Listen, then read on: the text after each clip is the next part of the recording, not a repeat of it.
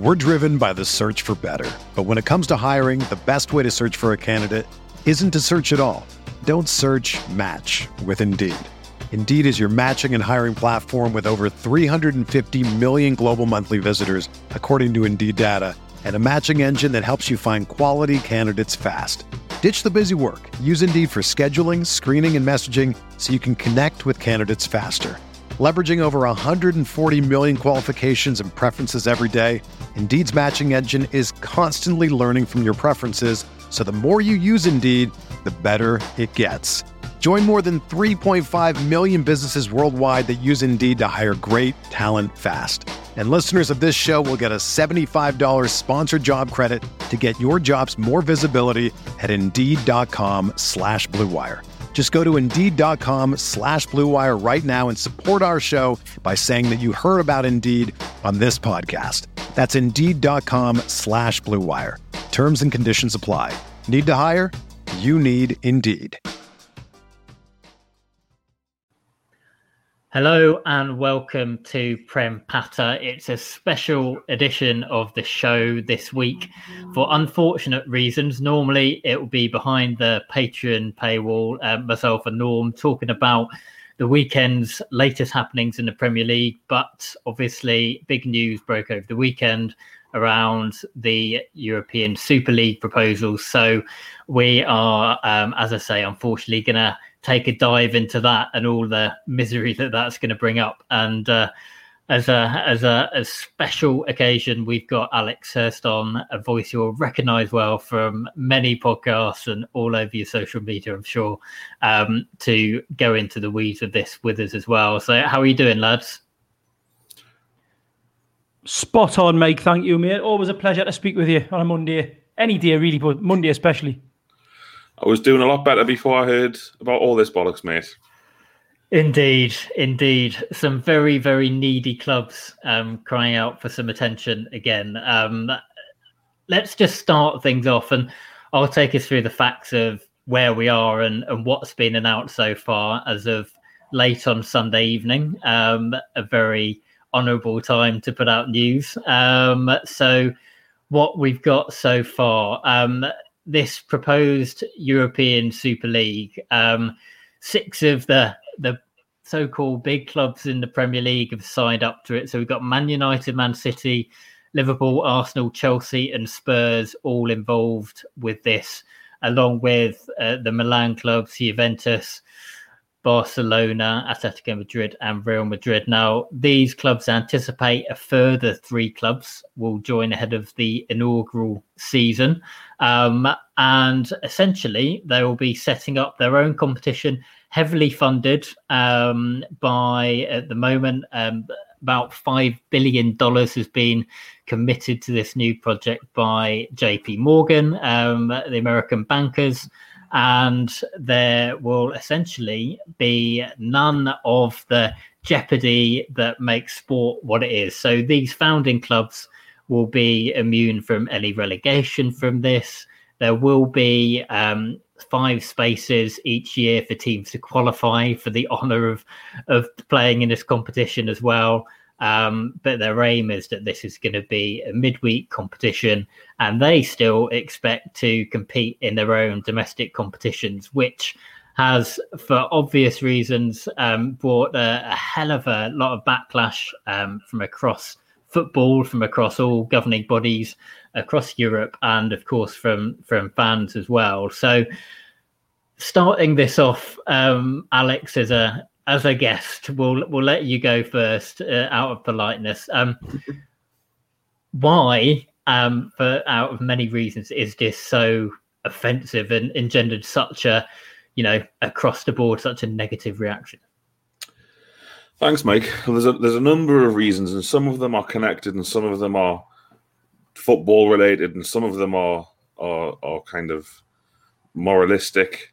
But I think that I think when they tell this story, whatever happens next, when they tell this story in 100 years, at the heart of it, you've got some football clubs who have burst onto the scene on a Sunday night, and they've said, was that film Captain Phillips, when the pirate gets on the ship and goes, "I'm the captain now"? they're like Napoleon when he crowned himself emperor, grabbed the crown off the Pope and said, "I'm emperor now." It's like they're like, "This is our game now. This is our game. We make the rules. This is our game." And that in itself is grossly offensive and just really, really sad about how we've come to this point. It's kind of strange. It's probably the only thing in my lifetime as an adult that has united everyone. Yeah. There isn't anyone who favours this. There isn't a genuine football fan, pundit, journalist, ex-player who's thought, "Good idea, this. Wish it had come around sooner." And I think that you've got different layers of complexities and different layers of who has, dealt the worst hand by it. And I have to say that at the top would be the fans of those clubs. In England, for example, but also in the other countries, you've got the fans of those clubs who have to, now those clubs are forever tainted. And I'm sure we'll get onto it later in the show about what happens next.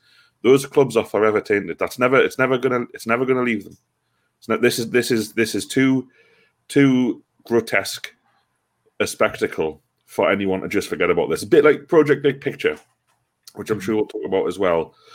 We're kind of just moved on from it. The football clubs, which is, I want to talk about how amateur the whole thing has actually been. They ended up voting against their own proposals in the Premier League meeting, which is hilarious. But everyone, because of that, and because it was so roundly mocked, just kind of moved on and cracked on. I don't think there's any moving on from this. I think that, we're going to talk about this probably from an English football perspective more than most, because we're all English and this is a Newcastle United football podcast. But I think there's an aspect of realization for particularly those fans of those clubs, us as well, our clubs as well, that we are no longer really relevant. In particular, Man United fans, Liverpool fans referred to as legacy fans. And there is that realization from this that if they ever pretended to give a fuck about football supporters in this country, they definitely don't now. And that's the saddest thing, because if you're a Liverpool fan, and listen, if Newcastle United were any good, or Mike Ashley hadn't taken us over and was still one of the clubs, say it was us in Spurs' place or us in Chelsea's place, if Abramovich hadn't bought Chelsea, and no one's going to talk about that, I very much doubt that our clubs would have behaved differently. Maybe they'll say that they would. It's impossible to know. But it's got to be a sad day as a supporter of Chelsea, Tottenham, Arsenal, Manchester United, Liverpool, and Man City to know that your club has done this, and they don't care what you think. They're not interested in your opinion. They've just done it. They haven't consulted with you. They don't care about what you are as a football fan to them.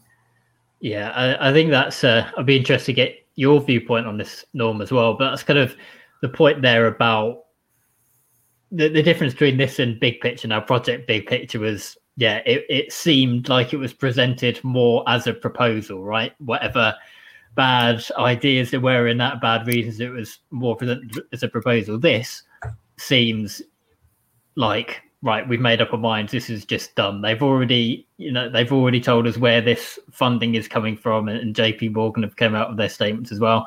They've already covered off any potential legal challenges from UEFA, from FIFA, about banning players from certain competitions, international competitions. They've got this all lined up and have basically said, this is not here for consultation.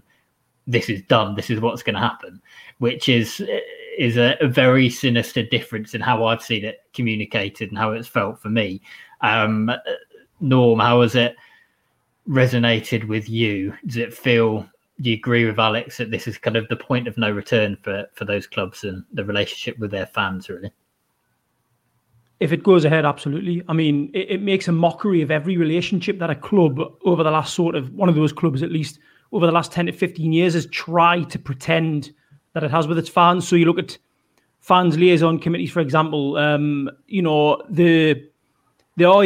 really, invested in the local community. We're investing in our fans. We're listening to our fans. That's clearly a lie. Well, as soon as the money's dangled, then none of that matters, right? That's the reality of it. And I think there are numerous factors, right? There are so many. As a fan, there's so many reasons to be angry. This on its own, the fact that these clubs are, as Alex says, they're just washing their hands with fans, right? That on its own is enough to make you angry. But at the same time, it highlights so much of the hypocrisy in top level football in Europe as it is right now, because you think ultimately, right, the kind of the genesis of this really, it kind of started in the 80s, right? Ultimately, they were talk, when I was a kid, there was talk of a European Super League, and at the time it was the Big Five in England, which included Everton at that point, because obviously they won a couple of titles, right? And I think what you got the Champions League coming from that, because of this consistent talk of this European Super League. UEFA did something about it. They created the Champions League, right? And the Champions League itself it's just a money machine, right? It's another money machine. And obviously now you're getting to the stage where these clubs aren't making enough to sustain themselves the way they are at the moment. So, for example, the two of the big drivers behind this are Real Madrid and Juventus. Both clubs, financially, they're absolutely desperate because they've lived way above and beyond their means over the last few years, and they can't compete with the money in the Premier League as well. So we've had this, as horrible as it is, we've kind of, it's not really a surprise. That's what it is. It's anger-inducing, but at the same time, it's almost, you shrug your shoulders and say, well, aye, of course, this was always coming. And I think, I guess I could go on now and actually talk about the kind of hypocrisy that comes from obviously the Premier League coming out and condemning it. The fact is that the Premier League itself permitted. Once it created the Premier League, by the way, the Premier League was almost a breakaway from the football. It was a breakaway from the Football League in any ways, right? It already started creating a gap in wealth. You look at parachute payments now, you look at teams getting relegated, the vast financial resources they have compared to other teams in the division. So there's already that gap there, right?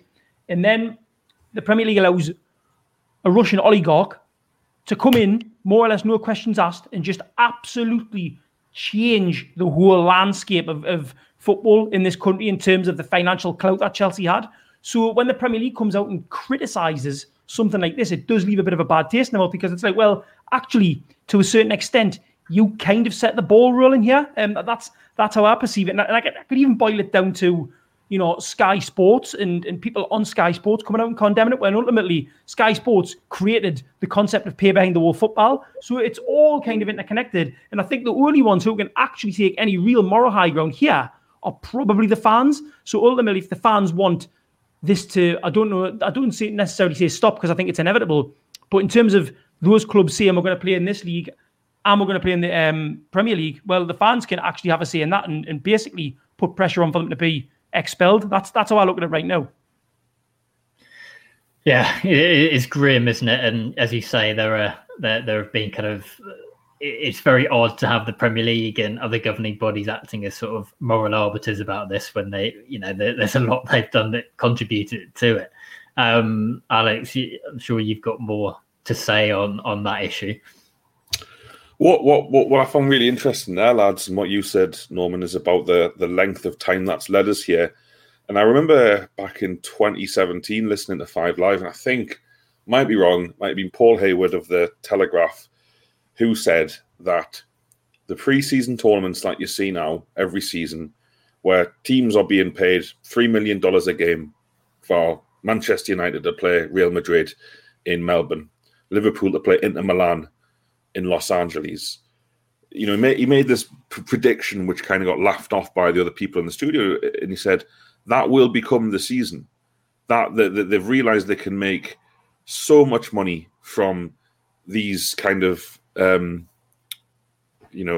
attractive fixtures against other European giants, that they will become the season. But he also said, and this is the most interesting point, I'll bring it back to what you said, Norman, but he also said, and I might be giving Paul Howard loads of credit here, he might talk a lot of shite for all I know, but I think he doesn't listen, so it's all right.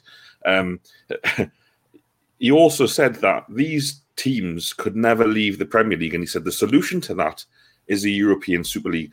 Because what you've got when a football club stops becoming a football club and becomes a brand or a franchise, whatever name you want to use, it can't, if you've determined, like these clubs have, that I'm going to pick a country here, nothing against the people, I mean, my figures might be wrong, but if you think 1 million Spurs fans in China are more important than 60,000 Spurs fans predominantly in North London, when you make that decision, the problem with your 60,000 in North London is they will probably still be there no matter what. So if Spurs finish 15th next season, they'd still be there. If they had a season like Newcastle are having now, Newcastle are currently 15th, yes, attendances might drop slightly, they'd get a load of shit in the stands, but they would predominantly still be there, that fan base. You're 1 million Spurs fans in China. aren't going to be there. And the problem with Spurs, and I'm picking Spurs as the worst team, even though Arsenal are below them in the current Premier League table, is Arsenal and Spurs, I'd say, have signed up to do an Italy in the Six Nations here. They're not going to... How often are Spurs or Arsenal going to beat Real Madrid? Or if they join Paris Saint-Germain or Bayern Munich, they're not going to beat them. So Spurs and these other clubs, one of the issues they've got is they've got to stay in the Premier League because they have to win some games. Otherwise, this digital fan base almost across the globe disappear pretty quick. And that's the interesting thing about how we got here is, from what Norman was saying about it being first mentioned in the 80s, is we I'm going to use the term we as football fans who, you two lads, plus most people listening, I assume, we all have a general understanding of what football culture in this country is. It's going to the match predominantly. It's a social event. And our experience of that has been chipped away since the formation of the Premier League. Kick-off times changing, the price of tickets, like you say, Norman, pay-per-view football, agents' fees, player salaries, the whole VAR is probably the biggest one I can think of. In fact, something no fan, in my opinion, or very few fans demanded. No one was saying, I'm not going back to the match next season unless they bring in VAR. Not one fan in the country, I'm certain of it, said, I'm going to withdraw my support if they don't bring in a video assistant referee. But they brought it in anyway, not for us, for them, and for the 1 million Spurs fans in China. So we've been chipped away at until this point to get here. And I use the word we, have accepted it. Yes, there's been pushback. People haven't just gone, oh yeah, Man City Everton in 2004 when it kicked off at 11 a.m. There was pushback. The 12:30 kickoffs, the Monday night away games, we've pushed back, but ultimately we haven't pushed back enough. Going right far back to the formation of the Premier League, there was criticism. We haven't pushed back. Today or yesterday is a line in the sand moment. We cannot allow, as football fans, regardless of what the club's doing, might talk about it, we cannot allow this to happen. And I'll give you an example of why. Liverpool play Leeds tonight in a game, one of the few games that I was going to watch this season on television, because I despise the game without fans. I hate VAR. But, massive game for Liverpool, who are out of the Champions League race until recently. Newcastle have done them a favour by beating West Ham. Great opportunity to go in the top four when it was all but done a couple of weeks ago. And Liverpool play Leeds. Leeds, fantastic team. You lads talking about them every week. What a game that would be with everything that was riding on it. Leeds' chance to cement themselves and push into the top 10. That game is meaningless because Liverpool are in the Super League. So that game tonight already, it's been announced less than 24 hours, and already a fixture in English football has been completely devalued, and that is a high price to pay. A high price to pay. It might be a bit pie in the sky, this from me, but do we think that you're talking about there's a clear choice being made by these owners? Hesitate to say these clubs because there's a lot more to these clubs than just the owners that are making decisions, right? But they've clearly made a choice for that market. To use your example, the 1 million Spurs fan in China or wherever around the world, that is where they're going to focus on because that is their biggest market where they can make all the money, right? But there's a part of me that thinks a big part of football being the popular spectacle that it is worldwide, and knowing the pandemic, we see how games without crowds, but is having the crowds and having the atmosphere there. If there's kind of such a backlash that we've seen so far in the first 24 hours from fan groups, from governing bodies, if this were to go ahead, right, this European Super League, and the fans of those clubs, certainly the British clubs, I'm sure across Italy and some Spanish supporters as well, if people aren't turning up to games, or there are people turning up to the games, but there's no atmosphere generated because it's not the core support turning up to games, is that going to affect what they will call their product and kind of kibosh this Super League, or is it going to have absolutely no difference? I don't know if that's just a pipe dream from me, sort of clinging on to something that might kind of take the legs from underneath this. What do you think, Norm? I love the idea, mate. I love the thought of it, right? And that, that would suggest that there is a real, I guess, solidarity and, kind of moral compass among football fans, right? But what I would say is that ultimately football support is generational, right? Because people live and die, basically, right? So it's never permanent. So you have to look at the people who are of a certain age gap, right?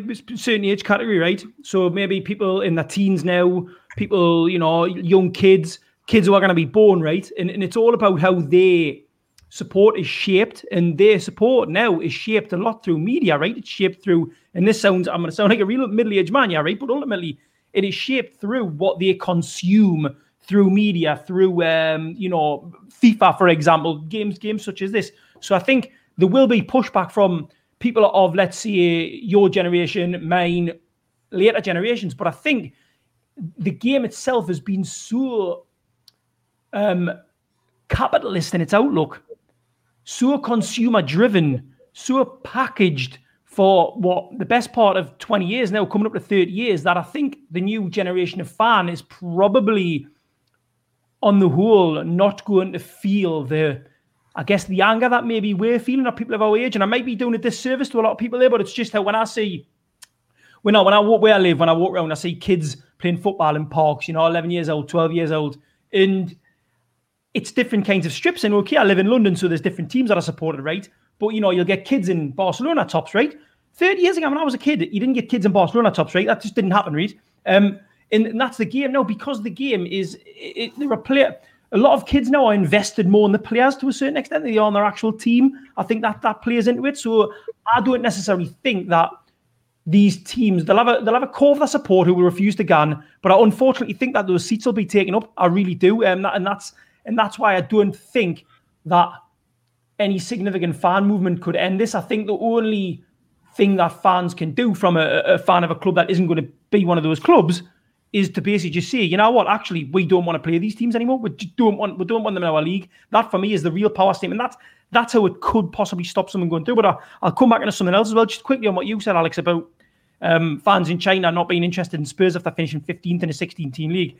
The problem is, mate, is that I think this league will end up being very competitive. I think it'll equalise a lot of those teams in it, because it's going to be consistent, right? There's no relegation. Financially, they're probably going to be getting similar amounts of money. And in terms of the players they can attract, they're probably going to level out in terms of, so I don't think it'll be a case of Real Madrid or Juventus or like Man City winning it every year, because financially it'll equalise those clubs specifically. So that will be my counter against that. I think it will be competitive, but it'll just be, I think I listened to Marcus Bean, a former kind of championship midfielder, on the Guardian Football podcast, and he said basically, on a personal level, I don't want to watch AC Milan, Real Madrid 4 times a season. I don't want to watch, these teams just play each other in and out constantly. And I think that's where, they might get a bit of pushback. But I think in terms of fans of the clubs and the market itself, I just don't think there'll be an impact, unfortunately. I think, Mike, if you don't mind me jumping in here just really quickly, because I'd love to touch on what you said before, but to come back to you on that a little bit. Spurs, and again, Spurs or Arsenal as probably the two weakest teams of everyone who's been invited, are very naive if they think this is the finished product. Do you know what? Once you're in control of your own football infrastructure, like these teams are going to be, there'll be MLS teams added. There'll be teams from China added. There'll be teams from South America added if they can bring enough broadcasting revenue.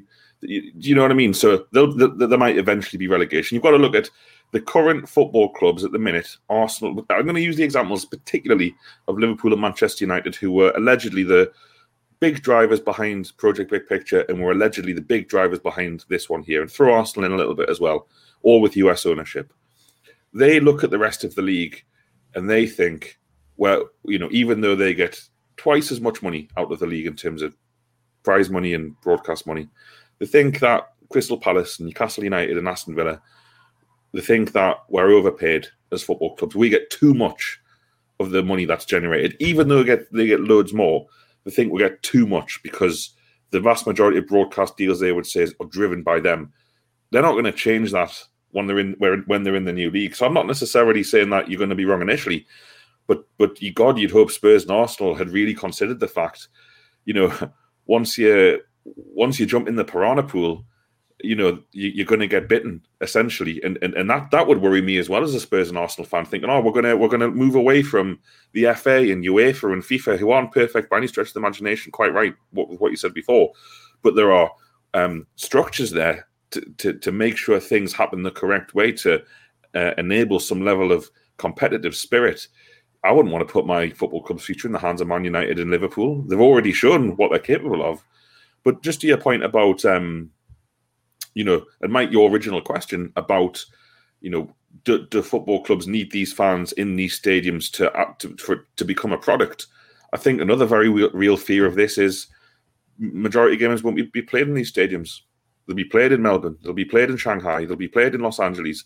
Liverpool can attract 96,000 people to the MCG for a game of football. Now, they might not attract them every time, but... Great point, this, by the way. That's a great point. So, and again, to go back to what you were saying before, Norman, about this is, this was first proposed, 2008? When it was, what did they call it? Game 39, was it? Yeah. So it's not a new thing. And I think to bring it back to what we're talking about overall, like the most successful, this is probably a controversial point, and I don't know enough about the history of British exports, but in terms of cultural exports from this country, football is pretty high up on the list of things that have positively influenced the world. And why is that? It's a simple game that anyone can play. You don't need gear. You just need a rock and, lots of parts of the world, whatever you can get your hands on. To be a football, you need two objects to make a goal, and you can play football. And the beauty about English football in particular, and why fans traditionally, and I think still like English football, is that mobility aspect. So Southend United, who are currently facing relegation from League Two, if they have a good decade, they could be in the Premier League. They could be in the Champions League. And that is a kind of success story and a romance story that you get a lot more in English football than you do in other European leagues. And it's just so offensive that these, they're all foreign owners. And don't get us wrong, there are some good foreign owners in English football. You look at Leicester City's owners, aren't from this country. Fantastic. You look at the owner of Newcastle United. Shite. Terrible. So it's not just about being foreign or foreign ownership, but you look particularly US owners. And you look at the way that the Glazers bought Manchester United. Again, it's a different story for a different podcast, but that really should have been game over. Someone, somewhere, should have stood up and said, no, you can't do that. You cannot do that. What you've done there is not right. And the cowardice of people, whether it's government, the football authorities, whatever it is, has led us to this point. And this is the key point to me, lads, is if that same cowardice is on display right now, forget about the offensiveness of the Super League. What's the next thing down the line? Because if you allow them to continue to take and continue to bully like they're doing, you aren't a million miles away from franchise football. And that, again, if I was a Liverpool or a Spurs fan, this is probably the only day, Norman, I don't know if you agree, Mike, you as well, obviously, because it's not the Premier League, but it's the same thing. I am delighted that my football club are nowhere near this. It makes it worth being shite, not winning football matches, getting relegated, to be a million miles away from stuff like this. Because like I said earlier in the show, I cannot see how these clubs move on from this. This isn't just move on and call it quits. The clubs have been too cynical and secretive.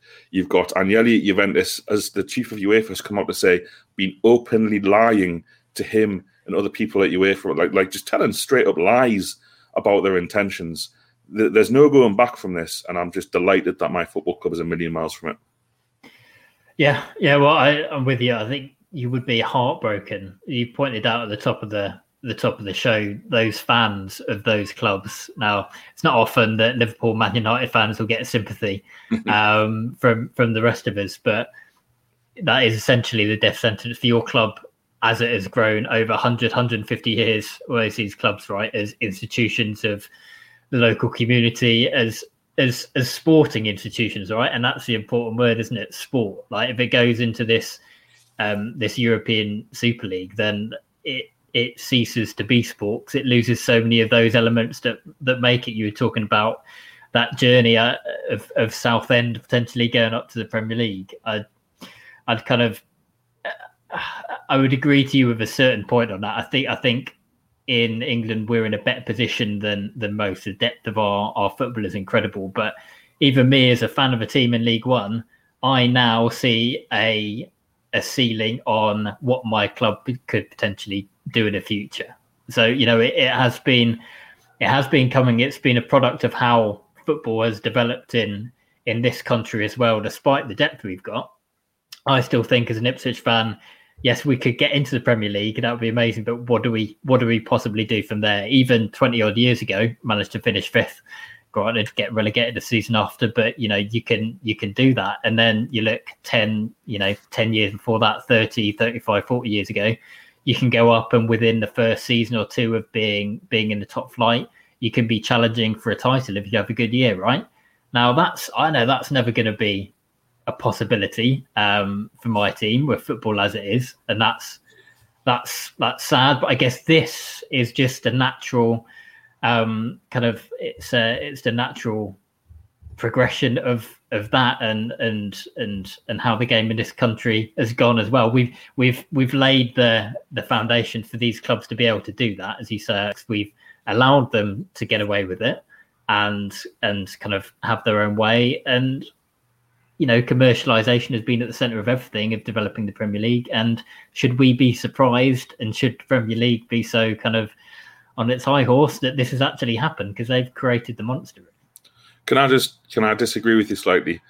I do agree. You are right in terms of the ceiling of what is achievable for any small to medium-sized club who is entering the Premier League at the first stage. I mean, Norwich City are maybe a good example of that. Pissed the Championship, got 21 points from 38 games, have pissed the Championship again. And that might be a simplistic way of looking at it, but it is so hard to do what teams did in the past. To do what Newcastle did under Keegan is probably the last great example of a team coming up from nowhere and immediately becoming one of the best teams in the division. But what I will say to you, though, Mike, to give you some encouragement, hopefully, if it wasn't possible, what you're saying, if it was impossible, then the clubs who are trying to do this would not be doing it. They fear, and it's the Leicester City one is the greatest example. And I remember it from the time it's been repeated today. An owner of a Premier League club is recorded speaking to an independent journalist, Miguel Delaney, who's been on the podcast before, saying, when asked about Leicester City's Premier League success, he said, "Brilliant, it's a fairy tale, but we'll make sure it never happens again." So things are possible. Do you know what I mean? There is that while there is, even if it's the smallest possibility, that's what scares them, and that's what has driven this. So these lads want to stay in the Premier League. They've already, so for example, Spurs' wage bill is nearly double Newcastle's, for example. And Spurs played Newcastle last week, 2 shite teams, drew 2s each. And that to them is like unpalatable. That's like unacceptable. We should not be allowed to do that. Not can we do it? How do we do it? Is we should not be allowed. And that's an extreme example for this podcast. But it's a case of they want to be in this league, this European Super League, and they want to have such a financial incentive that a financial advantage that what West Ham have done this season under David Moyes. I mean, don't get us wrong, they're only 4th, and they might not be 4th after tonight. They might end up finishing 7th, who knows? But they want to seek to destroy that from it being an improbability to an impossibility. And I would still argue at the minute, you've still got Leicester City winning the Premier League in 15-16. You've still got West Ham. And these things are too few and far between, like you correctly say, Mike, because you can reel them off. Your Everton in 2004, 5 finishing in the top 4. After that, you've got to look at Newcastle finishing 5th. Probably should have finished in the top 4 that season on a Pardew. After that, no one. Like there literally isn't anyone outside of apart from maybe you could say Spurs' rise at the start of the last decade under Redknapp, who, by the way, hilariously has been touted by some pundits for the job at David Will Park. So it is still possible, and that mobility is still possible, and that's what scares them. And that's, to bring it back to my earlier points, they have built these reputations and these brands. People in North London support Arsenal and Spurs predominantly purely based on where they were born. It's almost like shouldn't be a decision, should it? It's not something that you can choose, allegedly, your support of a football club. It's different for international fans, but for us, Mike, you were born in Ipswich, so you're going to support Ipswich. It's like a curse. If you're a football fan and you're born in Ipswich, you have no glory hunting there. Yeah, it's the same for me and Norman in Newcastle. So the football clubs exist for a reason. Once your football club becomes for the international market, or the lads in wherever who might pay $375 to watch a game at the MCG rather than the Liverpool fan who thinks 42 quid's too expensive and does a walkout.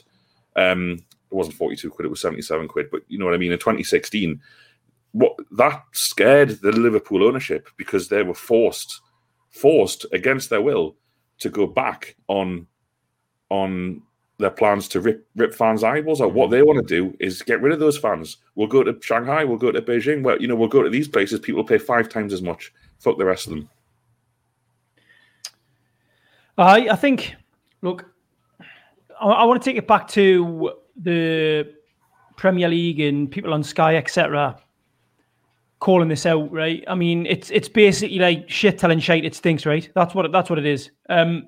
So what it's got me thinking, right? And obviously this anger that we're feeling now, this frustration that we're feeling now, right? To a certain extent, it almost has like the feel of something that could be quite revolutionary in the game, in the sense that there's going to be a lot of fans question it. And Alex, you mentioned, after Mike saying that, he already knows as an Ipswich fan the chances of actually them having any kind of success in the future are minimal because of how the game is, right? And you're saying that, well, at least the chance still does exist to a certain extent. But the way I look at it is, right, is the game over the last 30 years, if you look at the wage disparities between players in the top flight 30 years ago to players in the bottom division, right, there is no way they'd be on the level that they are now. And this is another thing. It's all kind of part of the same industry. Like we can complain as much as we want about this. We can say this is disgusting.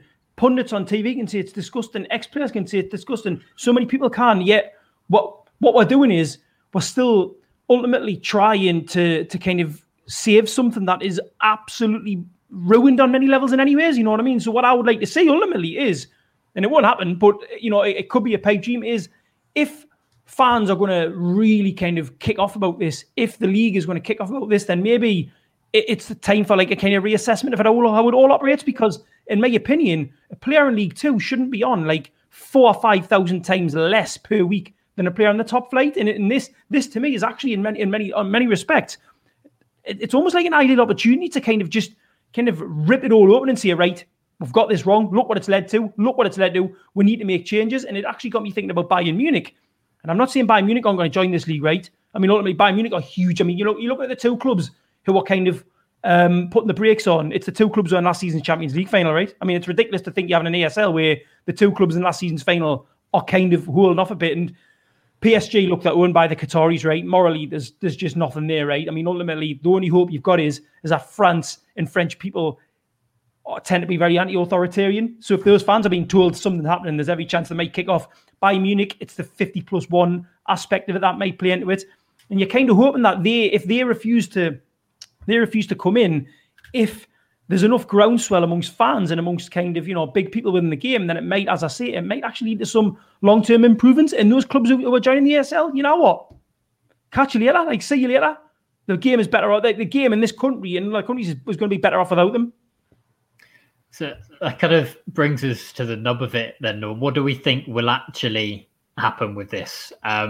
We said this is kind of a step change from what was discussed with Project Big Picture, but there seems to be a lot in place here. The funding, they've readied their legal team against challenges, but we've seen FIFA saying that players playing in these competitions won't be eligible for international matches. UEFA have obviously rallied against it. All of the leagues involved saying that they won't accept these teams into the league as well.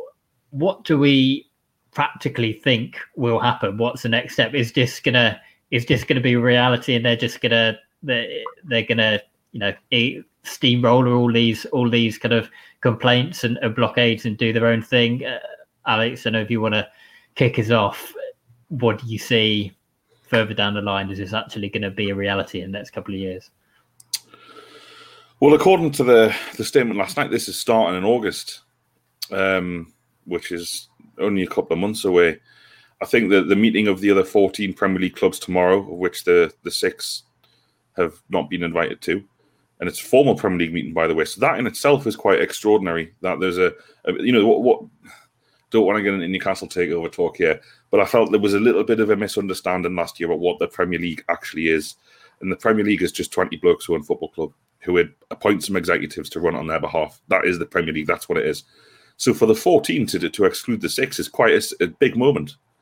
there have been times in the past when the 14 Project Big Picture have got together to talk about things of their own volition. But this is a genuine Premier League meeting chaired by Richard Masters. Other Premier League executives will be there. And I think what there's two ways this ultimately this goes. The European Super League happens or it doesn't. Now, why has the European Super League come about? Well, the Champions League clubs have been pushing UEFA for years now for reforms to the Champions League, which does much of the same thing, protects their interests. Now, the 2024 proposals, which UEFA confirmed today, already make it somewhat of a closed shop. And just to make sure everyone knows what that means, from 2024, you can have legacy participation in the Champions League. So 2024, there'll be the Champions League, which will be 36 teams playing two league tables, or four, or league tables, which they play twice as many games as they do at the minute. Then you're down to a last 16. Total shit show, in my opinion. But the key point is they're going to introduce a third European competition, just like they used to be for the Cup Winners' Cup, for people who finish 7th to 9th in the domestic division. And if say you're Manchester United and you finish 8th in the Premier League, and West Ham finish 4th for the first time, Man United will still get that Champions League spot because of their history in the competition. That wasn't enough for the super club. So UEFA, by the way, already capitulated in that respect. So they can be as angry as they want today. They've already capitulated in some respect to those clubs to do that. Now, but why are the clubs so keen to do it? Well, let's look at the clubs who are the super clubs, the big clubs, the best clubs.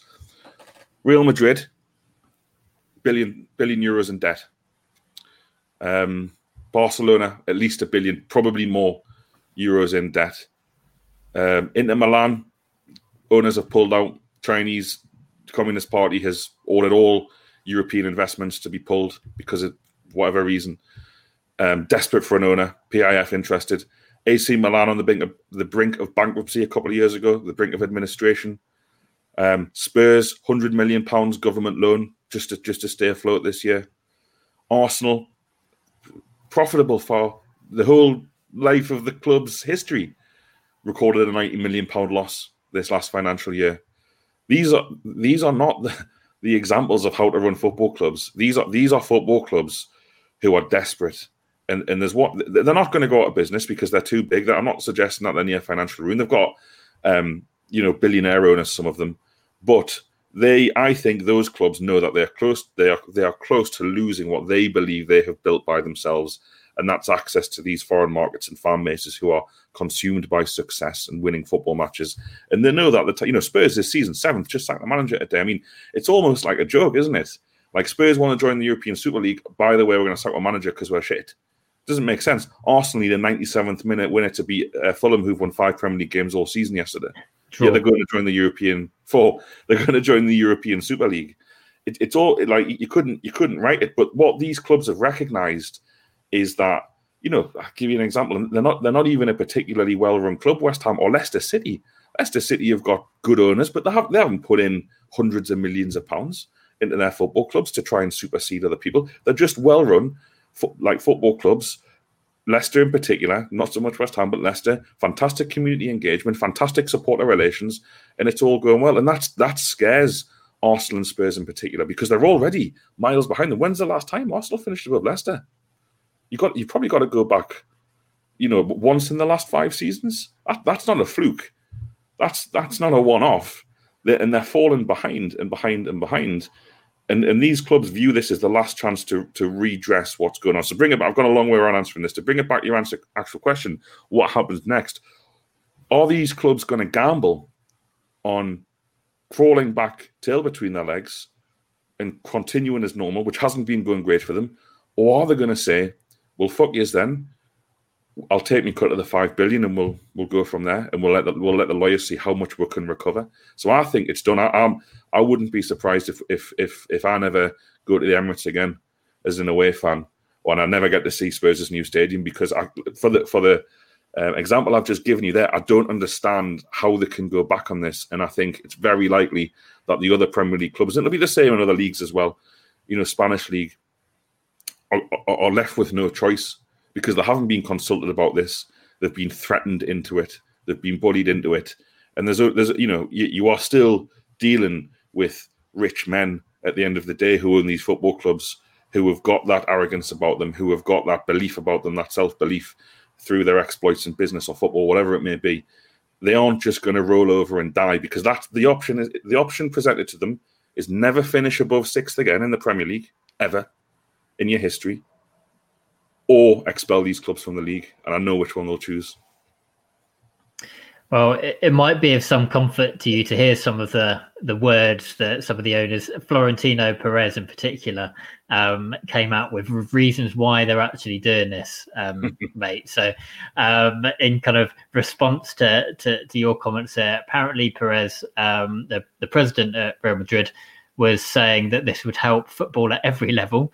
And I quote, "Football is the only global sport in the world with more than 4 billion fans, and our responsibility as big clubs is to respond to their desires." So they are beholden to do this. There's absolutely no way out for them, Norm, is there? It's just absolute unbridled capitalistic greed, isn't it? There's no other two ways about it. Perez is just about making as much money as he possibly can for himself and for his football club. I mean, it's absolutely horrific what he's just said there. They just don't care at all. The patter's the same as the Project Big Picture, right? This will help all the clubs. I mean, it just won't. It won't. And it's another huge insult to fans to say like this is good for you. Oh, this is good for you, because no, it's not, is it? I mean, and it's treating people with absolute contempt. And I think because this is happening now, right? I mean, the reality is, right, Project Big Picture, that was, another warning sign. I mean, I'd even go back to stupid things like, Carlos Tevez being owned by an agent instead of a football club. The way that money operates in the game now is just, it is so irreparable, the damage that's been caused, that this is only heading one way. And people like Florentino Perez can say as much as they like about it being because the market demands it, right? It's not the fact that the market demands it. It's the fact that a market was made out of these football clubs in the first place. These institutions are incredibly important to people's lives, especially, you look at clubs like Liverpool, look at clubs like Man United, the fact that these are clubs that were founded on, I guess, in working class areas, right? They mean something to the region, right? They really mean something. They're part of people's lifeblood. And now all they are is, as Alex said before, they're basically on their way to being franchises. That's what they are. It's just you literally ripping the soul out of cities. That's what it feels like. And Perez can say that as much as he wants. It's disgusting. And ultimately, the European Super League is going to happen. And I guess to a certain extent, it's down to the Premier League to decide what they want to do with those clubs. From a fan's perspective, I think that my vast majority of fans will just want to see these clubs expelled. I do. I don't care. I don't care about Liverpool and Man U in the way that they're going to operate from now on. I don't want that. I don't want to play alongside them. Let's kick them out. Kick them out. The issue we've got, though, and I agree with you, is what do the fans of those clubs do who don't want it? And there, again, I'll say you feel for them, because they are going to stick by their clubs. And I think that'll be one of the conversations tomorrow, is the fact that this has unified so many people in so many countries on so many levels. If you kick them out, which I hope they do, but even if you do, you risk splitting that unity, because then it becomes the fans of Atletico Madrid or whoever, or Chelsea, they then bear the consequences. And that's the nasty thing about the way it's been done, isn't it? What I've wanted to say since the start of this show, Mike, is just how fucking amateur the whole thing has been. This hasn't been some slick operation with some stakeholder engagement and fantastic video and a really well designed plan. Even if it's bullshit, even if they're trying to mislead you, they haven't even tried to do that. It's almost just like, well, we're Atletico Madrid, right? You've won one league title in like 30 years or something. You're 500 million in debt because you're Azerbaijan, and it looks like they're pulling out. And I've talked about the English examples, the Spanish examples, and a couple of the Italian examples as well. It's almost like they've just assumed, because the conversation today is, that they will have expected the backlash. I don't think they'd expect Emmanuel Macron to get involved. You know what I mean? They probably didn't have him down on the list. I don't know about the political response in Spain, but I assume there has been some. I don't think they expected today.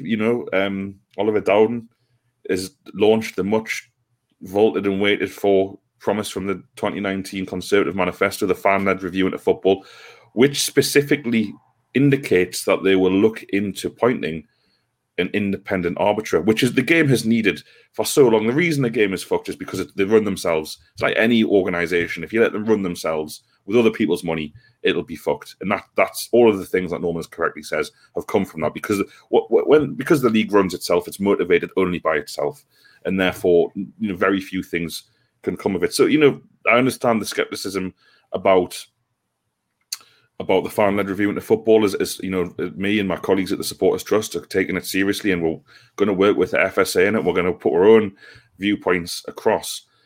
To go back to what Norman said earlier, this has to be a line in the sand moment. It has to be, and these clubs here, it's the reason I want to highlight how amateur the launch has been, and the fact that it's been fucking released rather than wait until the end of the season, or rather than doing it in the transfer window, or rather, it's almost like they're so arrogant. They believe that they are football. They believe that football can't exist without them. It's one hell of a gamble, lads. It's one hell of a gamble, because if they go to this European Super League and fans organise themselves and say, no, you're out the league, which I believe creates the problem I talked about earlier, about teams that are used to winning 70% of it, even when they have a bad season, winning 70% of their fixtures in all competitions. If that's no longer the case, they've got a problem. What if the league fails? You want to side with JP Morgan, lads? You want to see how long they hang around if they're not making any money? You think Sky and Amazon and BT and Netflix, you think they're not looking at the reaction of this, thinking, don't know about getting involved in this. Could be a serious backlash if we get involved in this. And I don't know about these things. I could be massively overselling how they look at these things. And maybe it's not even about fans in this country. Maybe it's about the markets in other nations and other parts of the world who don't give a shit about the kind of things we're talking about in this podcast. But God, it's one hell of a gamble, because if you're out the league and the Super Leagues fails, see you in the conference. It's an interesting point actually there about how amateur the actual launch itself has been. It brings to one point you made there about the pure arrogance. That is definitely a factor, but another factor is that it's a very small group of people that are making these decisions. We talk about these clubs, football clubs, they're massive presence worldwide, but in the context of things, they're not actually that big businesses.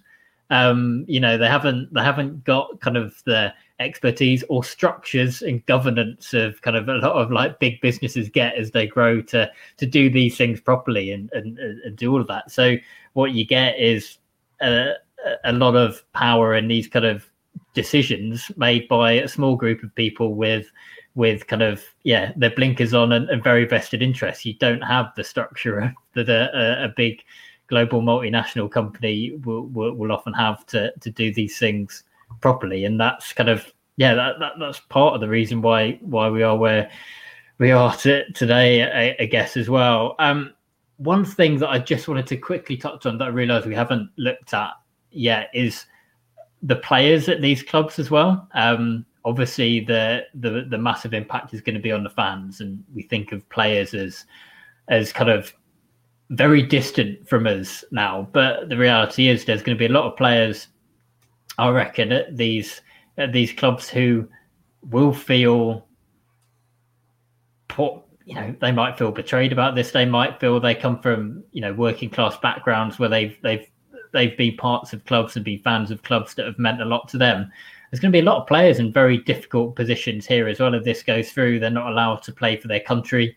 They're being forced to play for this. It'll be very interesting to see how that plays out. And we've seen some murmurings from a few players, but whether there's sort of concerted action and a revolt from some of these players at these top clubs as well. I don't know if either of you have any thoughts on that or any closing thoughts, because I think we've covered a lot of ground. That's one thing that kind of I started thinking about as we were discussing this, that we haven't really thought about. I'm sceptical on a impactful players backlash. I think we'll get a lot of players in the media expressing their contempt for it, but at the same time, the amount of money that players are paid at these clubs, I don't think it'll have a huge impact, because there are principles, right? And then there's 250 grand a week. That's the reality of it, right?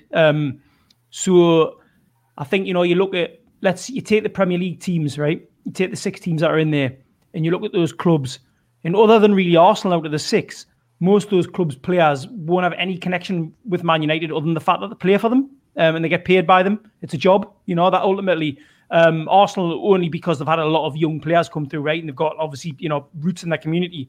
But I genuinely think that you might get some players, like, look, Harry Kane, for example, been at Spurs a long time, could say, you know what, I hate this, it's horrible, I want to move. But where's he going to move to? Real Madrid. Well, they're in the ESL anyways, aren't they? So I just think that ultimately, as much as I do, I love the idea of the kind of, the shop floor revolting against the bourgeoisie. I just think that the bourgeoisie pays them too much money to do so. I suppose, though, it will very much depend on what does happen next. So I agree with you, and that was my first thought today. And even if these players wanted to, their contracts will be watertight about criticising the club. And, football players are in the Premier League at the highest level are paid extreme sums of money. But ultimately, you might get 1 or 2 prime contracts in your career. And our players going to risk that. The problem that the clubs might have, and if they go to the Super League and it does everything it wants them to do in terms of the money, and they'll be okay. But if you're a player and you've only got the plan for the Super League at the minute, what is it? It's going to be 15 teams, so that's playing each other twice. 28 games a season across that is they're going to just say, for example, that you're going to play domestic football and the Super League. You're going to have one hell of a squad to deal with that. You know what I mean? 38-game Premier League season, then 28-game Super League, potential domestic cup competitions we don't know. And the impact that would have would be massive. So you've got to, will they be able to attract the players? And I kind of feel everything I was saying before about the viability of it. And yes, you've got this investment bank underwriting the success of it for the first few years. If it doesn't go as well as they'd hoped, attracting the caliber of player they want to attract might become difficult, and that might become a problem in itself, because a lot of players, and this is one of the interesting things I feel about international football at the minute, is kind of the death of international football has always been cried about, hasn't it? People have always been saying, go back, Mike, to when me and you were teenagers. I don't know if you remember, Norman, I don't know if it's the same for you when you were younger. People were saying too many friendlies, they shouldn't play the games, the managers won't have it. Well, here we are. It's still going strong. And one of the reasons international football has always continued to thrive, and it's the same as Test cricket a little bit, this is the young players still see playing for their country as the pinnacle of their career. And that is heartening. And I feel like if you take that away from them, yes, Marcus Rashford is probably a good example, a local lad at Manchester United who is clearly invested in his local community. Yeah, he might always want to leave because he doesn't agree. But other players might think, well, I only got one career. Do I really not want to play the World Cup? Do I really not want to play get 30 to 60 goals for my country and the privileges that bring for you in later life? And football is about emotion at the end of the day, and you cannot be a hero for anyone playing Real Madrid 4 times a season in the European Super League, because. So I get it, and I agree with you, Norman, for right now, but I think the long-term viability could be impacted by that, Mike. Well, here's hoping, anyway. Lads, I'm conscious we've covered a lot of ground, and we could talk about this for another hour. But have we got any other final thoughts before we wrap this up, other than just keeping our fingers crossed that we wake up and this has all been a bad dream tomorrow? I was just going to come back, and I'd like to say quickly one quick point. I love the idea, and I heard it today being mooted, of them, of FIFA or UEFA saying that you can't play for your country if you play in this league. The reality is, right, that the FIFA World Cup itself, the European Cup, I can't even remember what it's called, the European Championships, there you go, kicking in now, the age. These competitions are already horrifically relying on gigantic amounts of finance, and the big players are necessary for them. They'll come to a deal. They might make a few noises about banning players from playing for their countries. I just don't see it happening at all. But hopefully I'm proven wrong, mate. Well, UEFA today have categorically said that players who, if this goes ahead, those players will be banned from Euro 2020. So, but UEFA and FIFA are not the same, and I agree with what you're saying there generally. But my final point, Mike, apart from the fact that listeners can catch these two lovely lads every week having less serious conversations about the weekend's Premier League football, and you're doing a show tomorrow night, I hope, on the 10th, or not 10, but the 5 or 6 fixtures from the Premier League weekend. So please have a look at True Faith on Patreon for that. But my final point would be about this is that it's time to do something, and not to get all self-righteous about this, but the reason we launched the 1892 pledge scheme wasn't just about Newcastle United. It's not just about the horrors that Mike Ashley has instilled in our football club. It's about football. To me, as I said, it's a societal thing. It's a cultural thing. I don't care about watching matches on the TV particularly, and I might be different to that. I like going to the match with you, Nolan. I like meeting up with friends, and millions of people across this country are the same.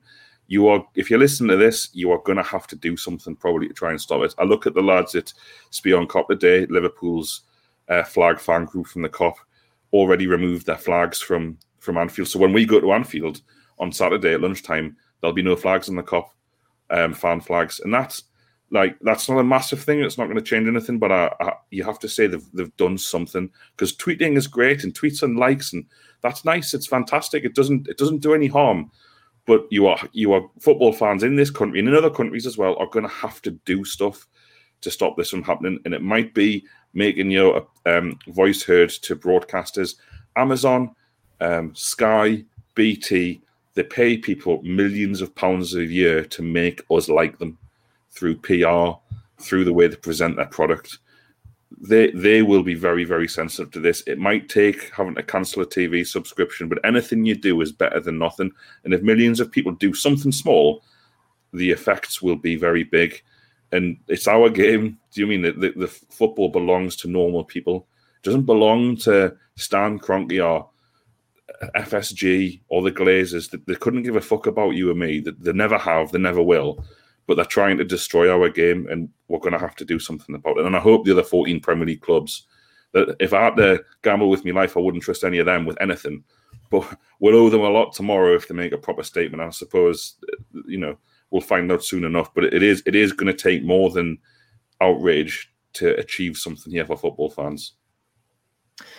Yeah, well, I don't think we can sum that up any better than you have, mate. So yeah, I think we'll leave it there. And yeah, I guess it's up to us to do what we can now. And in a very odd position of relying on the Premier League clubs and these other governing bodies that we often decry to do us a favour as well. But lads, I wish we didn't have to talk about this, but it's obviously a massive issue, as you say, that it's time to do something about it and address it. So we'll wrap that up there. I'm sure we will be back to discuss the next developments in the coming days, weeks, and months. But Norm, myself, and you will be back tomorrow to do another normal Prem Patter for Patreon subscribers with a bit more of a light-hearted touch, I guess, talking about whether these games actually mean anything at all. Yeah, we'll ignore like, even though Liverpool and Man U have played, we're just not going to talk about them at all. We'll just talk about their opponent. We can do that. I'll back us to talk about a goalless draw at the bottom of the table for a good half hour anyway. So I think we're well set. But I think it's time to wrap it up. Listeners, thank you for giving us time and listening. And we'll just echo Alex's words. It's time for us to do what we can. If everyone does a little something, then you never know what we can achieve. So time to fight for the game we all love. Whether you're a world-class athlete or a podcaster like me, we all understand the importance of mental and physical well-being and proper recovery for top-notch performance.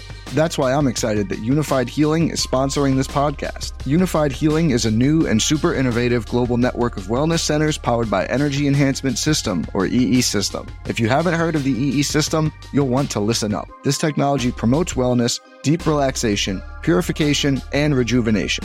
In hundreds of locations across the globe, Access to a center is easy and affordable. Interested in experiencing the EE System technology for yourself? Go to unifiedhealing.com/bluewire to learn more and find a center near you. That's unifydhealing.com/bluewire. No material or testimonials on the Unified Healing website are intended to be viewed as medical advice or a substitute for professional medical advice, diagnosis, or treatment. Always seek the advice of your physician or other qualified healthcare provider with any questions you may have regarding a medical condition or treatment and before undertaking a new healthcare regimen, including EE System.